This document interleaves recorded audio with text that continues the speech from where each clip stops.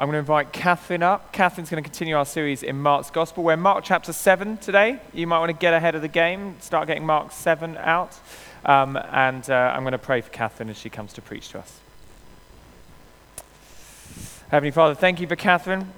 Thank you for her word to us even at the last service. I pray you give her fresh energy for that. And thank you for just seeing how much this word has spoken to her and challenged her. And I pray, Lord, for her as she comes to preach, for us as we receive, that you give us open hearts and minds to hear what it is that you have to say to us today. And would you give us also the grace to allow it to penetrate deep enough that it might change something beyond this Sunday morning. Amen. Amen. Thank you. It's a great joy to be here, and looking forward to getting stuck into this next section of Mark with you.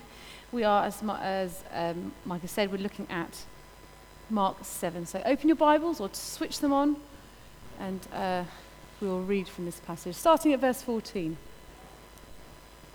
Again, Jesus called the crowd to him and said, "Listen to me, everyone, and understand this. Nothing outside a man can make him unclean by going into him. Rather, it's what comes out of a man that makes him unclean." After he had left the crowd and entered the house, his disciples asked him about this parable. "Are you so dull?" he asked.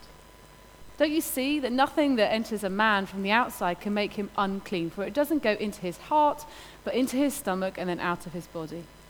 In saying this, Jesus declared all foods clean. He went on, "What comes out of a man is what makes him unclean. For from within, out of men's hearts, come evil thoughts, sexual immorality, theft, murder, adultery, greed, malice, deceit, lewdness, envy, slander, arrogance, and folly. All these evils come from inside and make a man unclean." Jesus left that place and went to the vicinity of Tyre. And he entered a house and did not want anyone to know it, yet he could not keep his presence secret. In fact, as soon as she'd heard about him, a woman whose little daughter was possessed by an evil spirit came and fell at his feet. The woman was a Greek, born in Syrian Phoenicia, and she begged Jesus to drive the demon out of her daughter. "First, let the children eat all they want," he told them, "for it's not right to take the children's bread and toss it to their dogs." "Yes, Lord," she replied, "but even the dogs under the table eat the children's crumbs." And he told her, "For such a reply you may go. The demon has left your daughter." She went home and found her child lying on the bed and the demon gone. Isn't that fantastic? Who, on first hearing of that, thinks, that seems a bit out of character? Jesus doesn't normally call people dogs. That's a bit rude. Who heard that and was just a little bit, doesn't sit right. That's not who I know Jesus to be. Yeah, that's okay. We're going to hopefully unpack that and look into why he uses that phrase later on. What links the two stories of the disciples and the Jews totally not getting it, and this Phoenician, this Gentile, non-Jewish woman receiving this blessing? And this morning we're looking at nothing to gain and everything to nothing to give and everything to gain. What is it that qualifies us? What is it that makes us good enough? What is it that we're trying to do to prove ourselves in so many different ways? Have we made the cut? Are we good enough? Perhaps there's a question every generation has asked, really. A few years ago, David and I had a summer where we went to about 11 weddings in the space of February and October one year. It was absolutely bonkers. We were absolute pros. We were down with the wedding schedule. We just knew what we were doing. Went to this one wedding of a friend, John and Sue, down in Kent, and we went anticipating catching up with lots of friends. It was a great day. The wedding was spectacular, and we were outside the church waiting for the bride and groom to come to throw confetti, to watch them get into the vintage car. And so as we were sort of mingling in the sunshine, an usher rushes up to sort of me and my group of friends and says, "Where are the Sticklins? Who are the Sticklins? Have you seen the Sticklins?" And we were like, "Yeah, that's us. What's going on?" I thought we might have parked somewhere in the wrong place or something. Anyway, turns out Great Aunt Maureen and Great Uncle Peter weren't at the service. And as evening guests, we were first on the list for the bride and groom to be promoted, to sit down lunch guests. And so we were like, get in, because we were only going to have like a pub lunch with other friends who were evening people. So we had definitely received a promotion. Anyway, we wave the bride and groom off and we follow in our car to this very smart golf club. And we enjoy canapes, and other friends who were sort of qualified sit-down guests said, Katherine, David, we didn't know you were going to be here for lunch. And we were like, I know, we've been promoted. That's okay. Anyway, we enjoy the canapes and a glass of champagne, and we're enjoying the setting, and the photographer's there, all chit, chat, chat, chat. And then Sue's dad, so the father of the bride, comes rushing up looking absolutely panic-stricken. Guess what happened? Great Aunt Maureen and Great Uncle Peter had arrived. And there was no room for the extra two to take the spaces. So from a place of being honoured and respected and sort of lifted up, we then had to make quite a hasty getaway because the master of ceremonies was just about to ding his bell to accept, to have everyone go and find their seats. So he was mortified, we were a bit put out, and then we had to spend the next 45 minutes driving around crazy lanes in Kent countryside trying to find a pub that was still serving food at sort of 4:10 on a Saturday afternoon. Absolutely ravenous. Have you ever had something where you've been so close, but you've missed out on the sit-down meal, where you really wanted that promotion and it's gone to your colleague, where you really wanted that recognition from a parent and it's just passed away, that you didn't measure up, that you didn't quite qualify, maybe because of your background or your education, your family or lack of family. You failed. You had a failed relationship, a messy past, feeling inadequate as a parent or as a child. Fearing that you'll be found out. Fearing that you'll be found out to be a fraud, so you hide the real you. And these feelings of being discontent and a restlessness, these lie at the very heart of the passage that we're looking at this morning. How can we get out of this mess? Jesus talks to the Jews. He's been in the market with his disciples, and from having come from the market, having bought the food, the Jews who are following Jesus observe, wait a minute. The uncleanliness that you have brought upon yourself from being in the market is still on you because you have not followed the ceremonial hand washing. You have not followed the cleanliness rules. So the Jews like to remind Jesus of the fact that he's not fulfilling the law. I would say it's a bad thing. If you're going to remind the Son of God, the very incarnation of the deity of God, that he's not clean enough, do you think the Jews should just have gone, I think we might have missed a trick here, but anyway, they didn't acknowledge who he was. They didn't realize that he was in himself pure. The Bible truth that Jesus goes on to explain and walks through with the disciples is this: that you receive, or I receive, the abundant mercy of God only when I stop trying to save myself. I receive the abundant mercy of God only when I stop trying to save myself.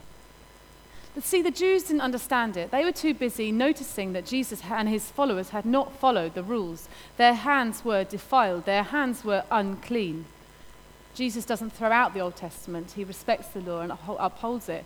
But what he says is those laws for keeping yourself clean, they were there as a regular reminder to humble yourself and acknowledge your need before a loving and holy God. And the Jews missed that. They were so busy trying to save themselves, they didn't acknowledge they needed the abundant mercy of God. His disciples too kind of missed the mark. So later on, they say to Jesus, tell us more about this parable you used of everything that comes out of a man is what makes him unclean, not what goes in. How is it that this illness, this sickness, comes out of the heart of man? Tell us more, Jesus. And he says, why are you so dull? I mean, they spent loads of time with Jesus. You'd hope that they might have cottoned on to some of what Jesus was saying. I love this. In the Message, it says, why are you being willfully stupid? Isn't that good? As in, not if you were on the receiving end of that, but why are you being willfully stupid? Why do you not understand what I'm here to achieve? The source of your unfilthiness, the source of your uncleanliness, it's you. It's coming from your heart. And I'd like to suggest that it's an accurate diagnosis of the human heart. that even our own hearts, there's a sickness. We feel unsettled. We have not been all that we should have been. We haven't measured up. We're not enough to please God. There is nothing we can do that is good enough to please God. Please take that as a word of freedom today as well. There's nothing you can do that pleases God. He loves you, and he's made the way. But we can get complacent, can't we? We can get complacent and think, well, Jesus, I know you said there's a sickness, but I'm not so sick. I've got more like a sniffly cold rather than like an incurable disease. So like my sickness isn't so bad because I'm on lots of rotas, actually. And if you look at my Church Suite profile, you'll see actually that because I'm on so many profiles and rotas, that kind of mitigates my badness. So Lord, if you can just go back and I'll show you just how well I qualify for being the best Christian in town. And God's like, really? How's that working out for you, Katherine? David and I met at university, and in my first year, his second year, we were at Bath University, and we would meet on a Sunday afternoon to then go on to our student group in our church. And we would always meet at 2:00 at a particular place where he would come from his digs in one area of the city, and I would come from the campus. And I'd have to get a bus down. It was always the same time. And it turned out that he's better at timekeeping than me. Who knew? He did. He was always left waiting. Week after week, I would keep him waiting. And being the generous, gracious man he is, instead of calling me up and being really cross and, you're late for me again, he did the thing which is actually far worse. Far, far worse. And after this is like 5th, 6th week of me holding him up, and I'm not talking 5 minutes here. He reminded me last night when we were remembering about it. Apparently 45 minutes was quite normal. I know, Jan. I know, poor man. He still chose to marry me. Goodness me, there are miracles. Anyway, so instead of railing against me and getting angry, he said, Katherine, I want you to know that when you're late for me, when you're late for me, it shows that I'm not important to you. Oh!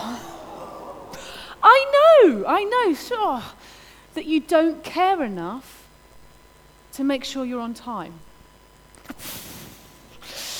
If you're the one who's early, you can talk about that in your marriage later, and I'll give you that one for free. I become really flippant. I become really careless. Because I thought I was just quite easy. I knew that we had a loving relationship. I was easy in that relationship, but I become careless and flippant and kind of just getting a bit lazy, actually, and not thinking about what was really important. But thankfully, the story does not end there. Jesus uses this story to this balance of the Jews and his willfully stupid disciples, and then this incredible story of this woman.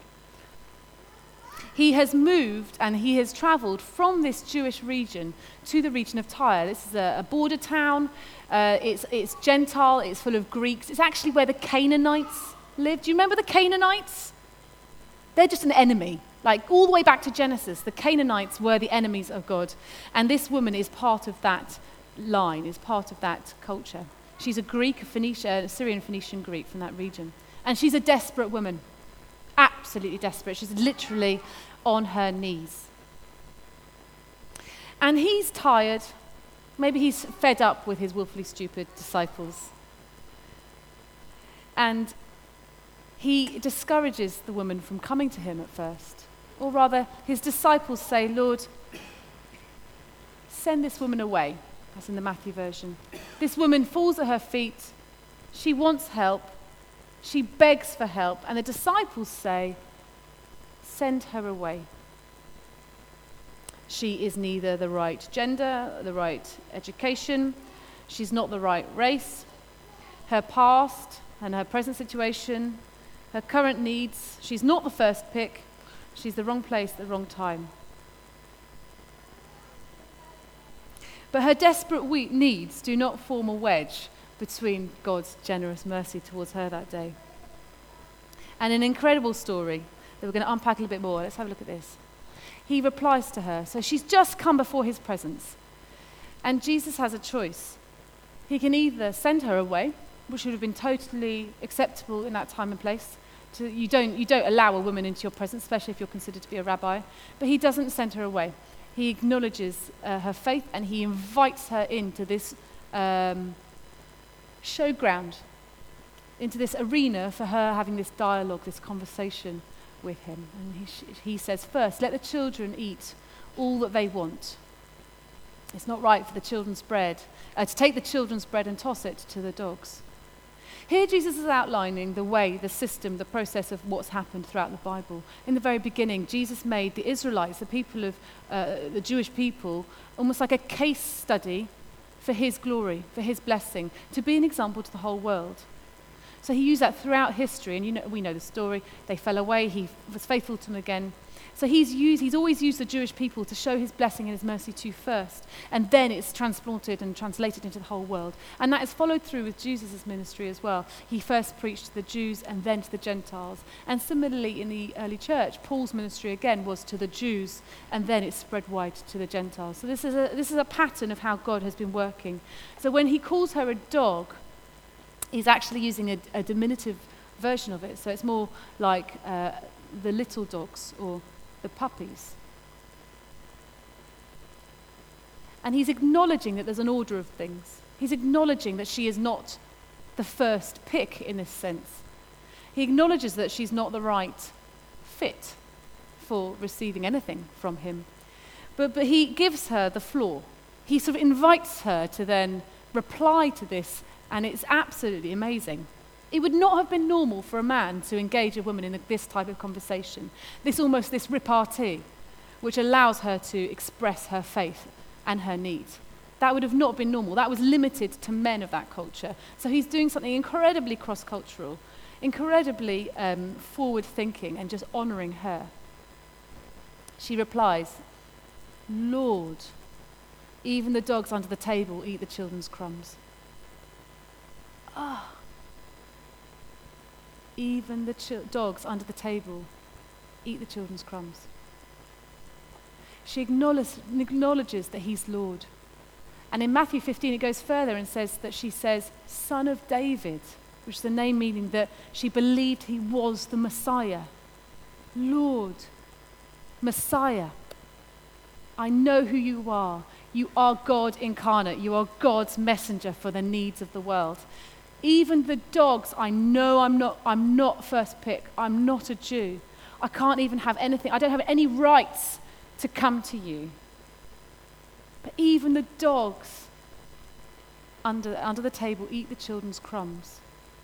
Can you see the beauty of what she's saying? Even a crumb, Lord, even a crumb of your blessing, even a tiny scrap of your glory, even the touch of your hem of your cloak will meet all my needs.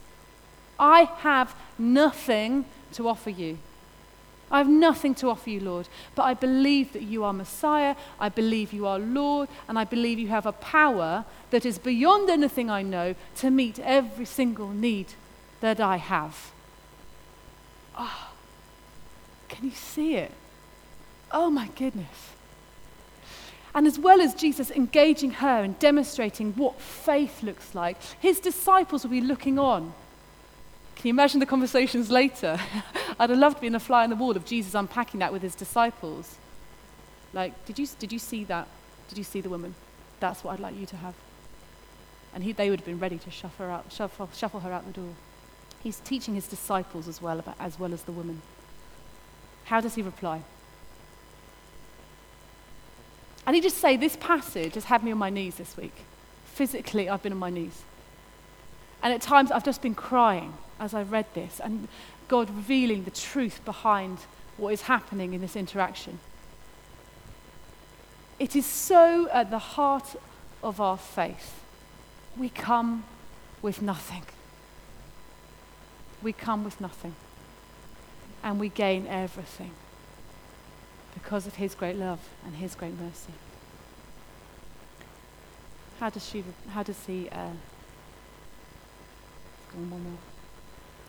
he reply to her? Now I want you to imagine, before we read it out, just imagine Jesus. He's been tired, he was hiding away, he was exhausted. He didn't really want to engage with the women in a way. He's confronted with this woman. And he puts out this thing, you're not first pick. You're not first pick. We can't change things around, that you have the first pick over the Jews. And she replies in this way. This is a good day for Jesus. This is his bread and butter. This is what he loves. And he looks at her. And just imagine the tenderness and the connection, the eye contact. For such a reply. Good answer is another version the Message uses. Good answer. I don't remember the disciples ever having that said to them. But she understood it. Good answer. And in Matthew version it says, woman, you have great faith. For such a reply you may go. The demon has left your daughter. For such a reply, you know you can't earn it.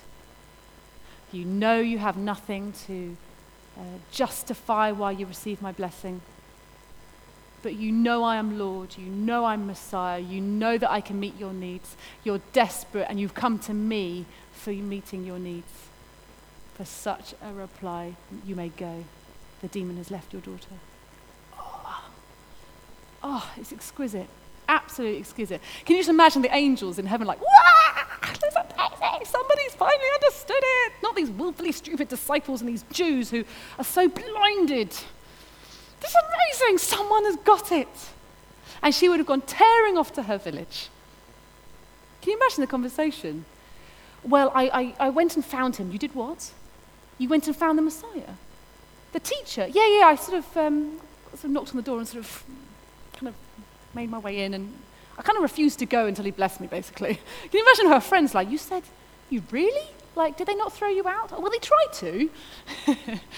But I was persistent. I knew he was the one. And the audacious mercy and grace that would have been impacted on her community, because they would have known that her daughter was suffering and demon-possessed. The ripple effect on her community. She would have had to retell and retell. And then tell us again what he said. Well, he said, for such a reply. I'm so going to ask Jesus to recount that story to me in heaven. So it's going to be like, I'm going to get up there, right, tell me the story again, Jesus. Absolutely phenomenal. Absolutely phenomenal. The God of all universe who could judge her, the God of all universe who knew her background better than she did, had the right to judge her. But because of her tenacious faith, he met every single need that she had and blessed her with mercy. I reject the abundant mercy. Oh, that's not the one I need. Go back. So she received the abundant mercy of God because she wasn't trying to save herself. There was absolutely no pride left in her. Even saying, have mercy on me, that's a beggar's response that she first used with him. She had nothing left. She'd given up and left her self-respect at the bed of her daughter. She had to go. She had to meet him. He was the only one that could meet her needs. She'd given up trying to save herself. In exchange, she received the abundant mercy of God. But neither did she go the other way. You might find that you have pride that gets in the way of your relationship with God, that you just feel quite proud that, you can do the 80%, you just need God to top you up for the 20. I'm all right, God, actually. But you might go the other way to say, actually, God, my life is such a mess, and I am so broken, you are not big enough to meet my needs. Therefore, I won't come to you, because I'm so ashamed. I can't even acknowledge my needs before you, because you're not big enough. And that would be slipping into more of this statement, which is, I reject the abundant mercy of God when I don't believe it's enough. Timothy Keller helpfully says, to have an inferiority complex, being so self-absorbed in what you say, that you say, I'm just so awful that God couldn't love me. That is also rejecting the offer of mercy and his offer of acceptance. But she didn't do that. Her tenacious, determined faith drove her to her knees before the only person that could save her and her daughter. For such a reply you may go. For such a reply. Have you known the abundant mercy of God? Have you known his deep love for you? And do you believe you can boldly approach God just as you are to meet all your needs and even to meet the needs of those closest to you? In this case, it was her daughter. Perhaps you've never come. Perhaps coming to church on a Sunday is your moral top-up. That life is okay, that you can manage your own life. You have a regular wage. You have an all right car. You've got some reasonably close friends. Your family's doing all right. And you come to church just for that moral creme de la creme. I hope it's not. I hope Jesus is your all in all. And perhaps you've been trying to save yourself, but some of that rings true. Do you ever name drop? Do you ever jangle your car keys? Just so that people can see that you're driving, I don't know, Lamborghini or something. To be honest, if I drove a Lamborghini, I'd be like, woo-hoo! I'd be like revving it in the car park every Sunday. You'd be like, Katherine, put the Lamborghini away. I'm probably never going to own a Lamborghini. Sorry, I don't think that would be the car I'd choose. Sorry. Maybe I go more Aston Martin. Sorry, I had a bit of a tangent there about fast cars. Sorry.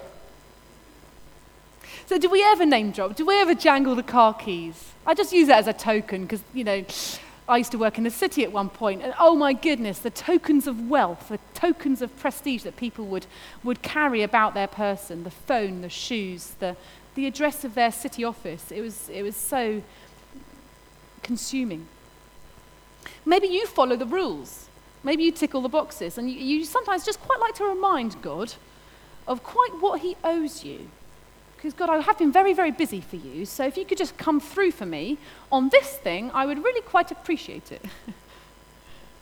Being quite prissy with God. Maybe you pretend you're okay, but everyone else seems to have it all together, but you feel a bit broken inside, so you don't fit in.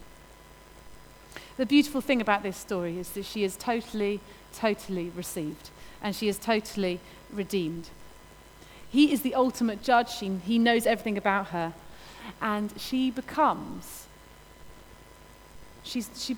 transfers from being a dog. And she actually, because of her faith, we are all called, if we have faith, children of Abraham, in the line of Abraham. So she, through her faith, becomes a child in the line of Abraham. And later, Jesus on the cross, as we touch on that more next week, Jesus becomes the dog. Jesus becomes the dog, and he takes the rubbish, and he takes the shame, and he takes the brokenness, and he gets taken outside of the city gate and killed. He becomes the dog so that we can become the children. Isn't that beautiful? And it is absolutely freedom this morning. This is absolute freedom. You're not enough. Let me just say that again. You're not enough. You're never going to be enough. And I don't say that as a condemnation, like, you're not enough for me. You're not enough for God. I don't say it like that. I say, whoop, whoop. You're not enough. God doesn't require you to be enough. So stop trying. Stop trying to strive your way to perfection. He doesn't need you to be perfect. Jesus is perfect. One particular example of how this truth may impact our families is that in less than 12 weeks we have a little known festival known as Christmas. And Christmas can make you feel a bit deflated. It's full of family politics. It can be. It can be full of family politics and tension, money problems, expectations, unmet expectations. And you might already be going under negotiations of who is hosting Christmas this year, for how long. Yeah, we all know it's happening. Imagine a Christmas full of people like ourselves, where we no longer need to justify ourselves, where we can have healthy boundaries with those we love, who sometimes lord it over us, or put heavy, weighty expectations on us. We can love that annoying family member with a genuine, patient love, because we know we are qualified by the King that he has given us his approval. Can you see, even just for Christmas, how knowing this a little bit more deeply could transform our Christmas? What our church look like? With a bit more confidence and boldness. Perhaps let's allow God to unleash the floodgates of his mercy into your hearts today. What would it look like for you just to loosen your grip just a bitty, just a little bit, on controlling how you are before God? Of just releasing to God a little bit more. I come a little bit more revealing who I am to you, Lord, today. Just releasing that to him a little bit more. What would that look like for you? He can meet all your needs. Back in the 16th century, Thomas Cranmer, who was later Bishop Cranmer, he wrote this incredible prayer, which then was later incorporated into the Book of Common Prayer, which dates back from the 1660s, which is used even in churches today. And it's probably something you'll remember, and the words will be familiar, and it's taken from this passage. And I read it to you as we close. We do not presume to come to this thy table, O merciful Lord, trusting in our own righteousness, but in thy manifold and great mercies. We are not worthy so much as to gather up the crumbs under thy table, but thou art the same Lord whose property is always to have mercy. Grant us therefore, gracious Lord, so to eat the flesh of thy dear Son Jesus Christ and to drink his blood, that our sinful bodies may be made clean by his body, and our souls washed through the most precious blood, and that we may evermore dwell in him, and he in us. I encourage you just to take a moment and just bring before God something you may have been holding back, and just be ready to receive his mercy for you this day.